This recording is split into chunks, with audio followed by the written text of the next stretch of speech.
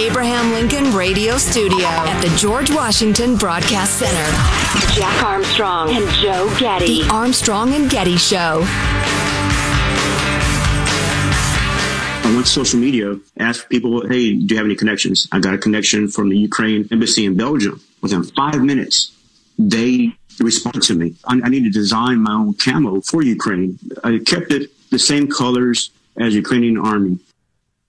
So that is a veteran, a United States veteran, who decided to design and manufacture camo gear for Ukrainian soldiers, pitching in any way he can. Awesome. Next segment, we'll maybe get back to Ukraine, because we need to discuss this whole Poland can't give planes through us. It's for a while yesterday. It looked like the Ukrainians were going to get a whole bunch more planes, and it got shut down later in the day, which seems to me over a very thin technicality. I don't know. Maybe it makes sense. If you haven't heard about it, stay tuned. No, I'm on your side of it so far, but let's discuss that coming up. All sorts of interesting updates on the Ukrainian situation, whether specifically there on the ground or globally, what have you. Stay with us.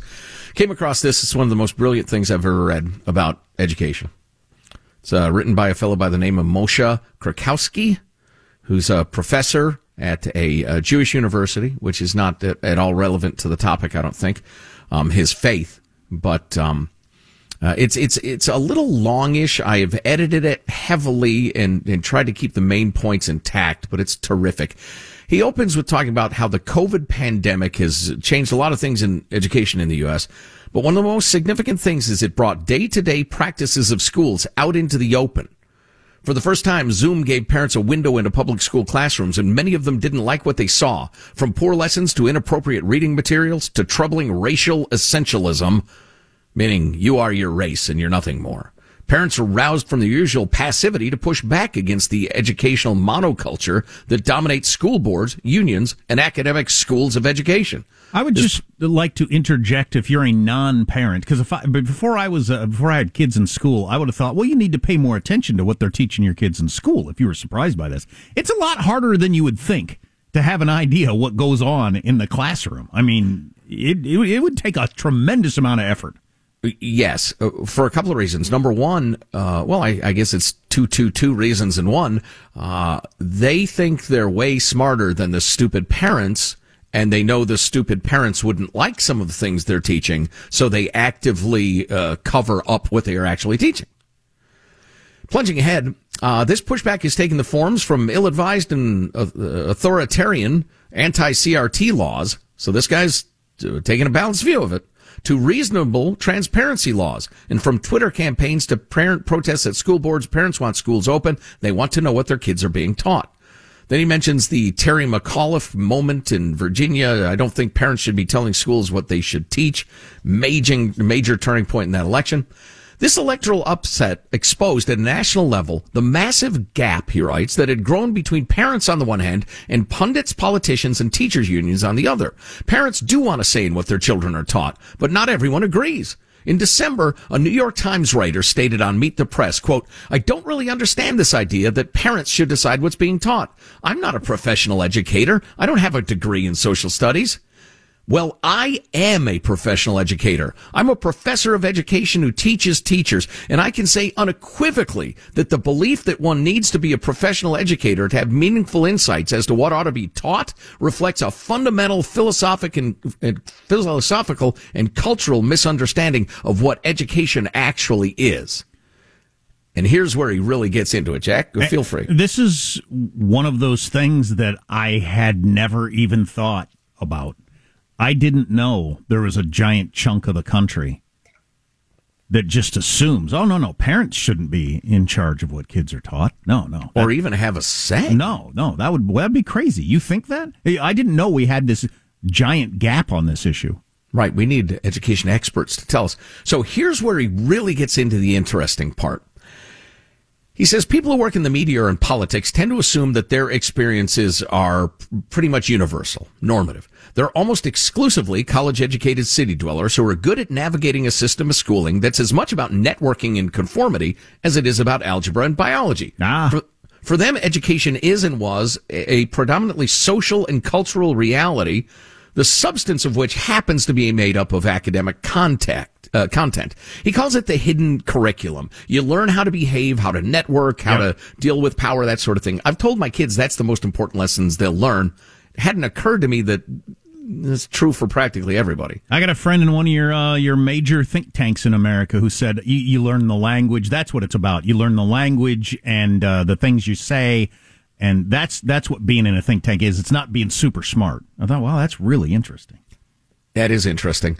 And then he describes, and I'll summarize this, that those politicos and journalists tend to really have great affection for education professionals, and they see them as the great sages that mentored them and the rest of it.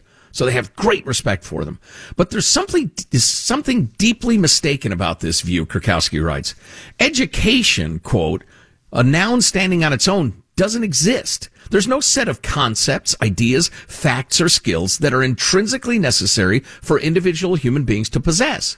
The breakdown of school subjects into math, science, English language, arts, social studies is an accident of history. A few different twists and turns and the very categories wouldn't even exist. Math might have been part of science. English would have been part of history. Latin, still a critical subject. And then he talks about how, for instance, Singapore teaches math very differently than America. And I won't get into it because it's kind of distracting, but it is interesting, and we'll post this whole article for you to read if you want. The problem with the concept of education runs deeper. When we talk about education, we're really talking about education for ... Education researchers can think deeply and run trials about the best techniques for teaching particular math concepts, and they can study which math concepts are more important to know for someone who wants to be an engineer, but nobody can study whether or not it's good to be an engineer. We still have to ask, good for what? For making money, for building bridges, for impressing friends and families? Of course, there's some things that we need from our education system in order to function as a society. We need a system that will encourage students to grow into law-abiding citizens, I would add, and independent thinkers. We need a system that allows people to flourish and live happy lives. We need education that will encourage people to engage in honest work and support their families productively. What part of our current education system is doing any of those things you just mentioned? I know. And we're about to get to the punchline in case your eyes are glazing and you're thinking, I don't need this lecture in education. But which work is important, he writes, which is rewarding or fulfilling, is impossible for education research to determine. The claim that education should support these public goods is not an educational argument. It's a statement of values driven by the specific nature of the United States as an open, liberal, generally capitalist, democratic society. The choices that local communities make about how they want to live their lives and what they consider valuable are not the sorts of things that can be determined by research. Their ideals do, however, dictate the sort of education that ought to be provided to students who support those values. Thus, by its very nature, to be successful, education in the United States must be organized bottom up. We can't organize education until we know the model of life we're educating for. And Americans of all stripes are going to have very different ideas about what life ought to look like. That's a reason why America's never completely centralized educational systems like the Europeans. Pundits and politicians who don't think parents should have a say in what children are taught are actually attempting to prescribe in a homogenized, top-down way a model of life that works for them. Obviously. I'll tell you what the plan is for most suburban schools that I'm aware of. Everything is through the lens of, we're getting you ready for college. Because, of course, you're going to college. Mm-hmm. Well, that assumption alone is a problem.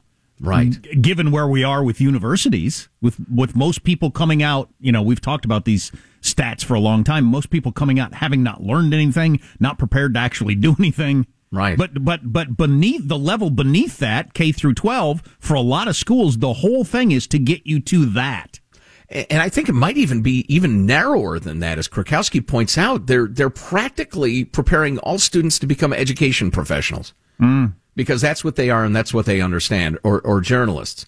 But this, and they talk about how these people have successfully navigated the hidden curriculum of what we were talking about before. But this success, and in particular the explicit curriculum that accompanied it, is not intrinsically better or more valuable than any other. And indeed, we know it has failed countless students across the country. what you were just talking about, college prep for all. Their appeal to the authority of education researchers is simply a mechanism to entrench a system that validates their life choices and values, but those with other values, interests, and intellectual inclinations will be ill-served by the very system. This is not specifically an anti-critical race theory argument, he writes. CRT happens to represent the present values of a small segment of mostly upper-class urban elites. But any set of values, when uniformly imposed top-down, will harm children in communities who see the world very differently. The trick these policymakers play is to pretend that their concept of education is not just one choice among many, but is the default baseline from which anything else is a deviation. One more little bit. The model of life they imagine is based on the myth of an all-purpose education designed by experts to allow every child to choose any future they like. But this has produced an educational system that has left many students with no future. It's been a failure for all but a select few, precisely because it doesn't prepare students for all possibilities, which is impossible, but reflects the concerns and interests of a small minority of education experts. The idea that these experts, and only those experts, can opine on what to teach and how to teach is self-serving. Parents sense this and respond accordingly. Final thought. It's not clear whether this new parental awareness will translate into any sort of meaningful reform of the public school system, but regardless of the degree of systemic change, one thing is clear. Parents are now paying attention, and quite reasonably, they have strong views on what they want their children to learn. As one of the professional educators who supposedly has legitimate insight in the appropriate workings of education, I couldn't be happier to see parents take the reins.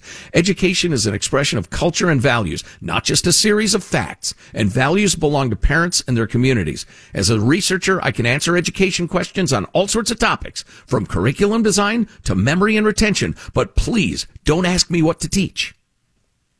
Brilliant. Yeah, that's good stuff. Brilliant. As a guy with a sixth grader and a fourth grader, I might have to reread that myself and try to put it into practice of what direction or want my kids to go or what I want them to learn. Yeah, I'd almost like to see him, or maybe I should do it, just summarize it into like a page, one page, because unless you're in a college class, for instance, and you're outlining chapters and studying for a test and whatever, that's a lot of ideas. But the idea that education should reflect the options kids have and the specific options of their world and not the world of the educational elite is so important, and I'm so glad I read it. We've got it posted at ArmstrongandGetty.com under hot links. We'll make sure it's prominent and easy to find for you. So are we giving planes to the Ukrainians or not? That's what Zelensky's begging for, among other things. That's what they need.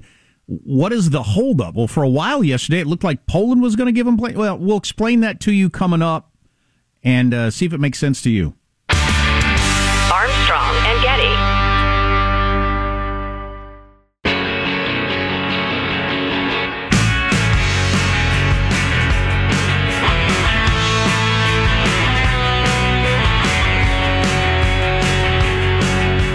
The Armstrong and Getty Show. So President Zelensky the other day, he asked for two things, really going when the European Union talking to Parliament. Two things I need a no-fly zone, and I need y'all to stop buying Russian oil. Well, we and the Brits at least thought, well, we can't do the no-fly zone, so I guess we'll do the oil thing. And we have. We'll talk more about the no-fly zone and planes and all that next segment, because we got whiplash briefly yesterday when Poland announced they were going to put planes on our base, and then we were going to give them to Ukraine, and then we said, no, you're not. And why did we say, no, you're not? And anyway. Why didn't Poland just deliver them? I think I know. It's a little confusing, but we'll hash it out for you. But anyway, we did stop buying oil from Russia. I don't know if that has had effect on the gas price yet. A week ago, it was $3.66. Today, it's $4.25, the average nationwide. From $3.66 to $4.25 in 1 week, which is extraordinary. Is it time to reconsider horses? We'll take your calls. We thought we'd do a late night joke off around the whole gas thing. That's what this is about, right? Am I right? We haven't done a late night joke off in a while. How does that work? Well, Jack, we'll have three comedians making jokes about the same topic. I, Joe Getty, will grade them in terms of their humor, and the bottom grade getter will be banned from comedy for life. Michael? President Biden made a major announcement that he is banning U.S. imports of Russian oil, dealing another huge blow to Russia's economy. Yeah, this is devastating for Russia. Now their biggest export is bad guys in John Wick movies. President Biden today announced a ban on the importing of Russian oil, natural gas, and coal. Honestly, I'm surprised Russia sends us any fuel since they can't even get it to their tanks. President Biden took the unprecedented move of banning the import of all oil, coal and natural gas from Russia. Of course, this means gasoline prices will be going even higher. But on the bright side, this is the perfect excuse to pretend you're going to get back on that bike you bought mid-pandemic and rode twice. I actually laughed at that one. Wow. Yeah. Well, this is an interesting result. We have Fallon with a C minus. And I would have graded it lower, but I don't watch John Wick movies, so the joke might be funnier than I realized. Myers with a solid B plus. Topical, dry, nice. They can't even get fuel to their tanks. Corden with a B. Keep in mind, he's downgraded a full letter grade for being a foreigner taking comedy jobs Americans could fill. But he still beats out Fallon. Oh, wow. I hate to say it, Jimmy Fallon banned from comedy for life. So he seems like a nice fella. Rasmussen report, a poll came out. 70% of likely U.S. voters believe the United States government should encourage increased oil and gas production to reduce America's dependence on foreign sources of oil and gas. Only 18% oppose that policy. That seems like a clear win. It seems to me like the Biden crowd is really on the wrong side of that issue. Oh, and that reminds me. That could grow a lot as the price of gas goes high if people understand, and I think maybe they do based on that poll, if people start to understand, hey, what we could do about this is produce more of our own oil.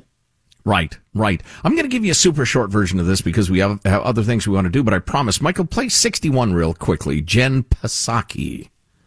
And there are 9,000 unused approved drilling permits. So I would suggest you ask the oil companies why they're not using those if there's a desire to drill more. The administration has hit that talking point over and over again when people say we need more oil production. Number one, a lot of those permits have been determined to be useless. They're dry holes. They're not worth drilling. Secondly, if you can't build the infrastructure to get the oil to market, pipelines, etc., there's no point in drilling it. So the companies say, we need a regulatory environment we can count on before we're going to invest in these leases. So that talking point is so dishonest on multiple levels. It is utterly divorced from the realities of energy production. If you miss an hour of the show, grab the podcast at ArmstrongandGetty.com. Armstrong and Getty.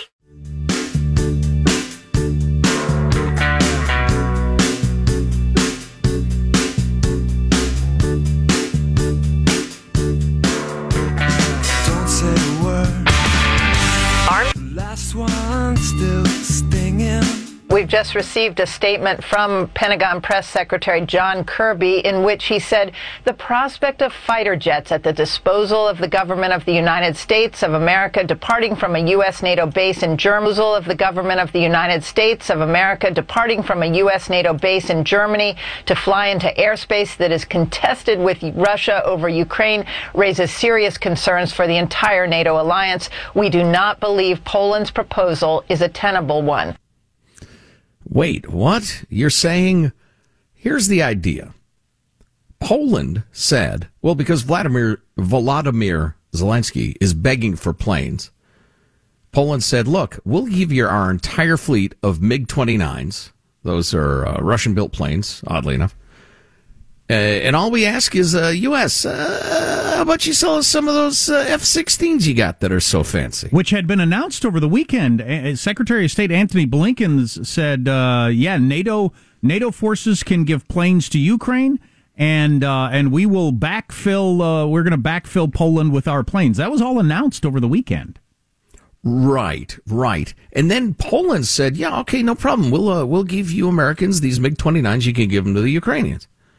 And the U.S. said, wait, what? Well, they announced that out loud, and the reporting was John Hudson reporting blindsided, gobsmacked, sideswiped, all words I've heard from officials describing how Poland did not consult them at all on this warplane announcement. They made the announcement to the world that they're going to give their planes to us, and then we would give them to Ukraine.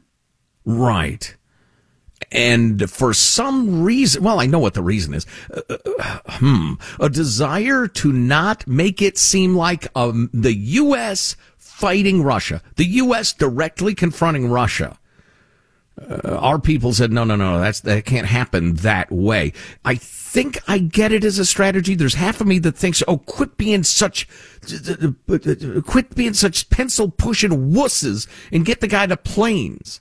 Vlad knows we're sending weapons. He knows we're the head of NATO. Pretending like we're not is just, it's silly. But I don't know. This stuff is so wishy-washy. I don't know what's real and what's not. Well, that was Jennifer Griffin, Pentagon correspondent for Fox News, and Brett Baer was asking her about that because he was confused himself. Let's hear 44 there.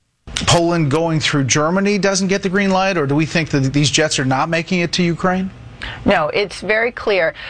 Secretary Blinken said that if Poland wants to fly their MiGs or hand over their MiGs to Ukrainian pilots from Polish airspace or land, that's fine. The U.S. is not going to stand in the way of that. What Poland was suggesting today is sending those MiGs, dozens of MiGs, to a U.S. air base in Germany and then having the U.S. deliver those to Ukraine. That would draw the U.S. into a direct conflict with Russia, and that's what the Pentagon and the U.S. government has said does not sound like a good idea tonight. But then Brett Baer asks the question to her, but the United States is a NATO country, so is Poland. So what's the difference? It's a good clip. Why don't we just roll the clip? 46. Understand, but Poland is a member of NATO, so is the U.S. So how does Poland flying the jets in not draw NATO and thereby the U.S. into the same war? Again, the U.S. is not going to stand in the way of Poland if it wants to allow Ukrainian pilots to come over and collect those MiGs and those planes go in. But the U.S. is not going to be the middleman who's going to deliver those MiGs to Ukraine. I feel like we're going way too far, bending over backwards to not offend Vladimir Putin. How thin are you slicing it that Poland can give them the planes, but not the United States, even though we're all in NATO? Are you blanking kidding me? If I'm dying if I'm dying in the streets of Ukraine and I hear this discussion, I would be so beside myself. My kid's dying of dehydration, as we were talking about earlier, because Russia has surrounded one city and people haven't had water for days. They have no food. They're trying to drink snow to stay alive. And we're having this sort of argument. Oh, Poland and the United States are both in NATO. Poland could transfer the planes, but the United States can. What the hell is that? I'm picturing, esteemed diplomats in oaken conference rooms and big leather chairs debating these ideas. Well, perhaps if we engaged a third party. Meanwhile, Zelensky said, and I quote, "So when will the decisions be made? Listen, we have a war. We do not have time for all of these signals. This is not ping pong. This is about human lives. We ask once again, solve it faster. Do not shift the responsibility. Send us planes." God, all this pussyfooting around and we'll be part of a NATO coalition, but we can't have it touch an American base's soil. Otherwise, that might be oh, shut up. Okay, I want to hear that. Hanson just said in my ear that Mark Thiessen of the Washington Post had a pretty strong comment on that. Maybe we'll hear that right after we tell you about Simply Safe, which is just flat out the best home security system that you can get. Says who? Says U.S. News, PC Magazine, Popular Science. They all rank Simply Safe Home Security as the best home security for a lot of reasons. I mean, the sensors, the cameras, the monitoring, it's all the best you've ever experienced. And they don't have long-term contracts that lock you in. They earn your business every day. Less than $1 a day, and all those publications saying it's the best security system you can get. Less than $1 a day with no contract, as Joe said. You set it up yourself in around 30 minutes. Yep. Customize the perfect system for your home in just a few minutes. Simplysafe.com/Armstrong. If you go today, you can claim a free indoor security camera plus 20% off with interactive monitoring. Oh, and we haven't even mentioned the incredible the wireless outdoor security camera that you can keep an eye on what's happening outside your door all the time. Get alerts on your phone. It's fantastic. Go to simplysafe.com/Armstrong. Simplysafe.com/Armstrong. So there's Mark Thiessen of the Washington Post on this whole ridiculousness of who hands the planes over. So here's what the polls have done for us. They've clarified things. They have offered the planes. The planes are ready to go tonight. They could be there tonight if Joe Biden says yes. So if these planes are not flying over Ukrainian skies in the next 24 hours, Volodymyr Zelensky has one person to call, Joe Biden. Nobody else is holding this up. Joe Biden and the Biden administration, because of their fear of Vladimir Putin and their weakness, are not providing those planes, and Ukrainians are dying. Innocent civilians are being slaughtered every day by Russian forces. Yeah, I don't want to act like these are simple decisions or that the stakes aren't insanely high. The stakes are as high as you can get because you got the two biggest nuclear powers in the world staring at each other. But how far out of our way are we going to go to try to not anger Vladimir Putin? Does he get to dictate all the terms? This is a serious question. We'll ask the fabulous Mike Lyons this at the top of next hour. If you don't get next hour, grab the podcast later. But ArmstrongandGetty.com or wherever you like to get podcasts. Here's a serious question. We are openly supplying the Ukrainians with anti-aircraft missiles, with anti-tank missiles, with rifles, automatic weaponry of every sort, and astounding amounts of ammunition. We are openly doing that. Everybody knows we are.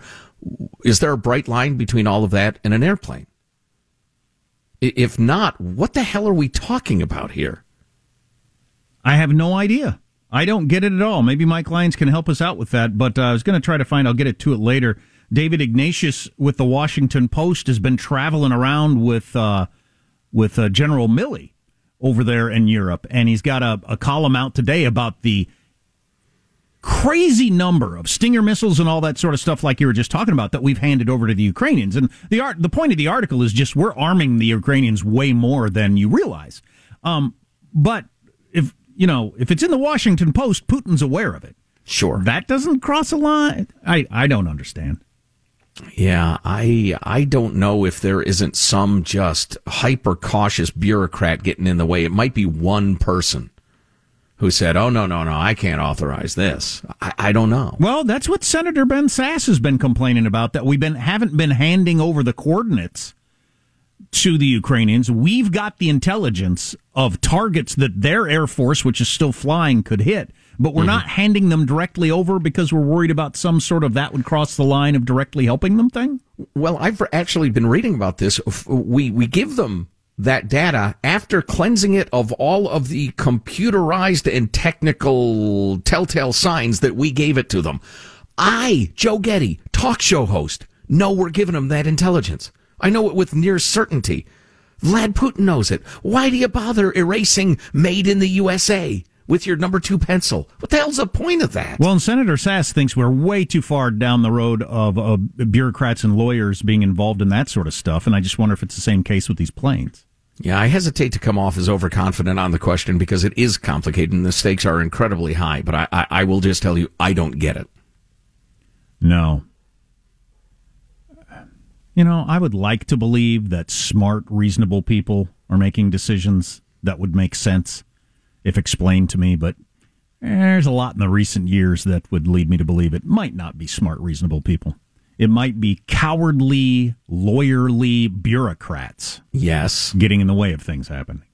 I'll tell you which one I like, which explanation. The book, the Robert Gates book, Duty, was that the title of it? Yeah. Where he described his tenure as the Secretary of Defense for Republicans and Democrats. One point in particular just made such an impact on me, I'll remember it for the rest of his life, and that was his description of how he, as the Secretary of Defense, could not force policy through the bureaucracy. By the time it came out on the operational end, it was so perverted or delayed or screwed up, he didn't even recognize it. He was trying to get the MRAPs to our guys in Iraq and Afghanistan to protect them from IEDs. And between powerful congressmen who had the factory that built the other vehicle in their district to various bureaucrats protecting turf, he couldn't get stuff done. And I thought, my God, that's the way a bureaucracy functions. And that's the most critical life and death decisions a government makes. Imagine what it's like over at the Department of Health and Human Development, HUD, or the Department of the Interior, whatever the hell that is. Imagine how much gobbledygook and nonsense goes on there. Yeah. So, Coca-Cola, Pepsi, McDonald's, and Starbucks with some big announcement yesterday. Public pressure, I'm assuming, is what changed their minds? Among other things we can talk about. Stay with us. Armstrong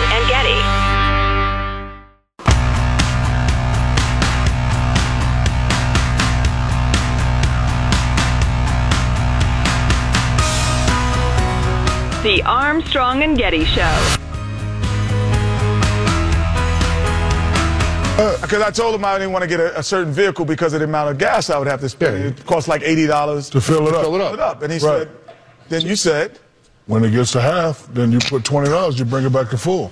Yeah. But if I keep doing, I would have to stop more often and still spend 80. No, you wouldn't. Why? You're complaining about when it gets to 0, you spend 80, right? When it gets to half, you put 20. Then when it get back to half, you put 20. Yeah, but I'll keep stopping, putting 20 in, and it'll equal 80, the same amount of gas. I'm driving the same amount of gas. The average human stops once a week for gas, right? With you only work here twice. You would probably have to stop maybe once every 2 weeks. Don't even try it. Well, I think so. That's Shaquille O'Neal and Kenny Smith arguing on. That goes on for another 60 seconds at least. Oh, really? So I think Shaq was, I think, maybe not, but getting to the point that I always make, look, there are 3 numbers. Just do this yourself, please. Because I know people myself. I had this conversation yesterday with somebody. Price of gas and your mileage. That's what everybody focuses on. There's a third number. How many miles do you drive? I was talking to somebody yesterday. I know for a fact you drive like 20 miles a week. Gas could go to $15 a gallon. It's going to have almost no effect on you, given how much you drive.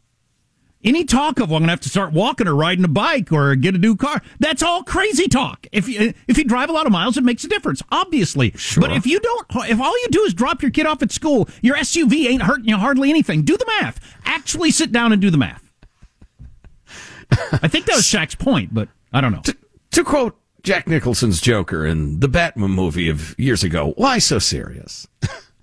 Shaq was doing what Shaq does best, defending a ridiculous premise to an increasingly frustrated coworker. Which is why they all make so much money on that show. There's a million shows like that, and nobody watches them. But that one, they all make gazillions of dollars. That is so funny. Because they have conversations like that. You just stop and when it's half full and put $20 in. Then I'd have to stop more often. No, you wouldn't. Oh, that's beautiful. Oh, that is fantastic. So corporations going to war with Russia, completely separate from the government, is an interesting thing. Coca-Cola was holding out and got murdered on social media over the weekend, and they probably react to it in an outsized way, the hashtag boycott Coca-Cola and all that stuff that was so popular. And it was announced yesterday, Coca-Cola, along with Pepsi, McDonald's, and Starbucks, who don't want hashtags of their own, have suspended business in Russia. Meanwhile, Burger King, which is too comfortable with totalitarian rule, obviously continues to do business. They're into autocracies. It's right there in the name. Right. Pepsi has sold products in Russia for more than 6 decades. Wow. Which obviously, if you know anything about history, includes a lot of the Soviet Union. Even when the company had to trade its soda concentrate for vodka and warships. McDonald's opens its first location behind the Iron Curtain in Moscow before the Soviet Union collapsed, so they could do business with the Soviet Union in the Soviet Union. But public pressure is an interesting thing, and companies way overreact to hashtags. We all know that. So they're stopping, at least for now. I don't particularly care if McDonald's sells cheap hamburgers to Russians. I don't think it has any significance to this thing. I call them freedom fries. Symbolically, I guess I kind of like it, but I mean, it's not like Putin is now going to go hungry or anything like that. I guess it matters. It's a gesture. If it hurts their economy, then I'm for it. I've just seen so many of these virtue signaling gestures be utterly misdirected and idiotic and unproductive and the rest of it. So, it's hard for me to jump whole hog into the rah-rah. Yeah, well, I'm perfectly happy with this. If it makes the Russian people angry, I just saw a poll from an organization that claims they can poll in Russia, and 56% of Russians don't approve of the war. And that's a week and a half in. Who knows where those numbers go? So if they get less and less happy when there's no Starbucks and McDonald's and they can't use their credit card and all that sort of thing, I'm all for that. Where I'm concerned is that the next time the corporate world decides to take on a country, it's not over something as clear-cut that I agree with. It's some, They won't let fellas swim against girls in the pool, right, for instance. Exactly. Something like that. Yeah. Your point about if the Russian people feel little squeezes, that's a good thing. That's a great point. I agree completely. Wordle cheating is at an all-time high, Jack. And where do the worst offenders live? What part of the country is most inclined to cheat on Wordle? What does it say about my psychology that I have heard or read the word Wordle every single day now for like 80 straight days, but have never taken even 2 seconds to figure out what it is? I don't have the slightest idea what it is. I have not, and I'm not curious enough to even ask anyone or Google it. As an amateur psychiatrist, I would suggest that what that means is that you have young children and are too damn busy. That could be. I don't have time for that sort of foolishness. I love word games, so I might have looked into it. But turns out there have been some Wordles that have been more difficult than others, specifically February 15th's Aroma and February 19th's Swill. And so they analyzed... Swill, good word. It is a good word, because you didn't see those double L's coming, did you? You thought there was just one L, but there were two. Anyway. It's like when you put your two battleships right next to each other. It's a similar sort of strategy. It's either brilliant or suicide. Just depends. So there are various word finders, which are cheats online for games like Scrabble or Words with Friends or Wordle. What's the point of that? Well, that's an excellent question. What's the point of that? I would suggest if you cheat at it and get the answer, you have done nothing. You have accomplished nothing. I do have a caveat. Okay. And somebody I know who got a YouTube video on how to do the Rubik's Cube. But what's the point of that? Well, the Rubik's, I disagree with you on that one, because there is a specific technique that will lead to success that I'm too dopey to come up with on my own. But that's the whole point, is figuring it out on your own. Oh, it is? Yes. I don't know. I'm too dumb to figuring it out is what you're figuring out. Well, you just want a monochromatic block sitting around your house? It's very important to you? I've dreamed of that. Anyway, so the caveat is that if you got to the very end and you're just completely stumped and you want to get the answer before tomorrow, then I could see it. But the most likely cheaters, New Hampshire, Rhode Island, Vermont, Washington, D.C., Massachusetts, and Maine. You're all bad people. All Northeasterners. You're all bad people. The whole point is to try to figure it out and see if you can figure it out with your own brain, isn't it? What has happened to the original 13 colonies? What has become of you? I'm embarrassed for you, Maine. Oi! Mike Lyons, kick off hour 3. Armstrong and Getty.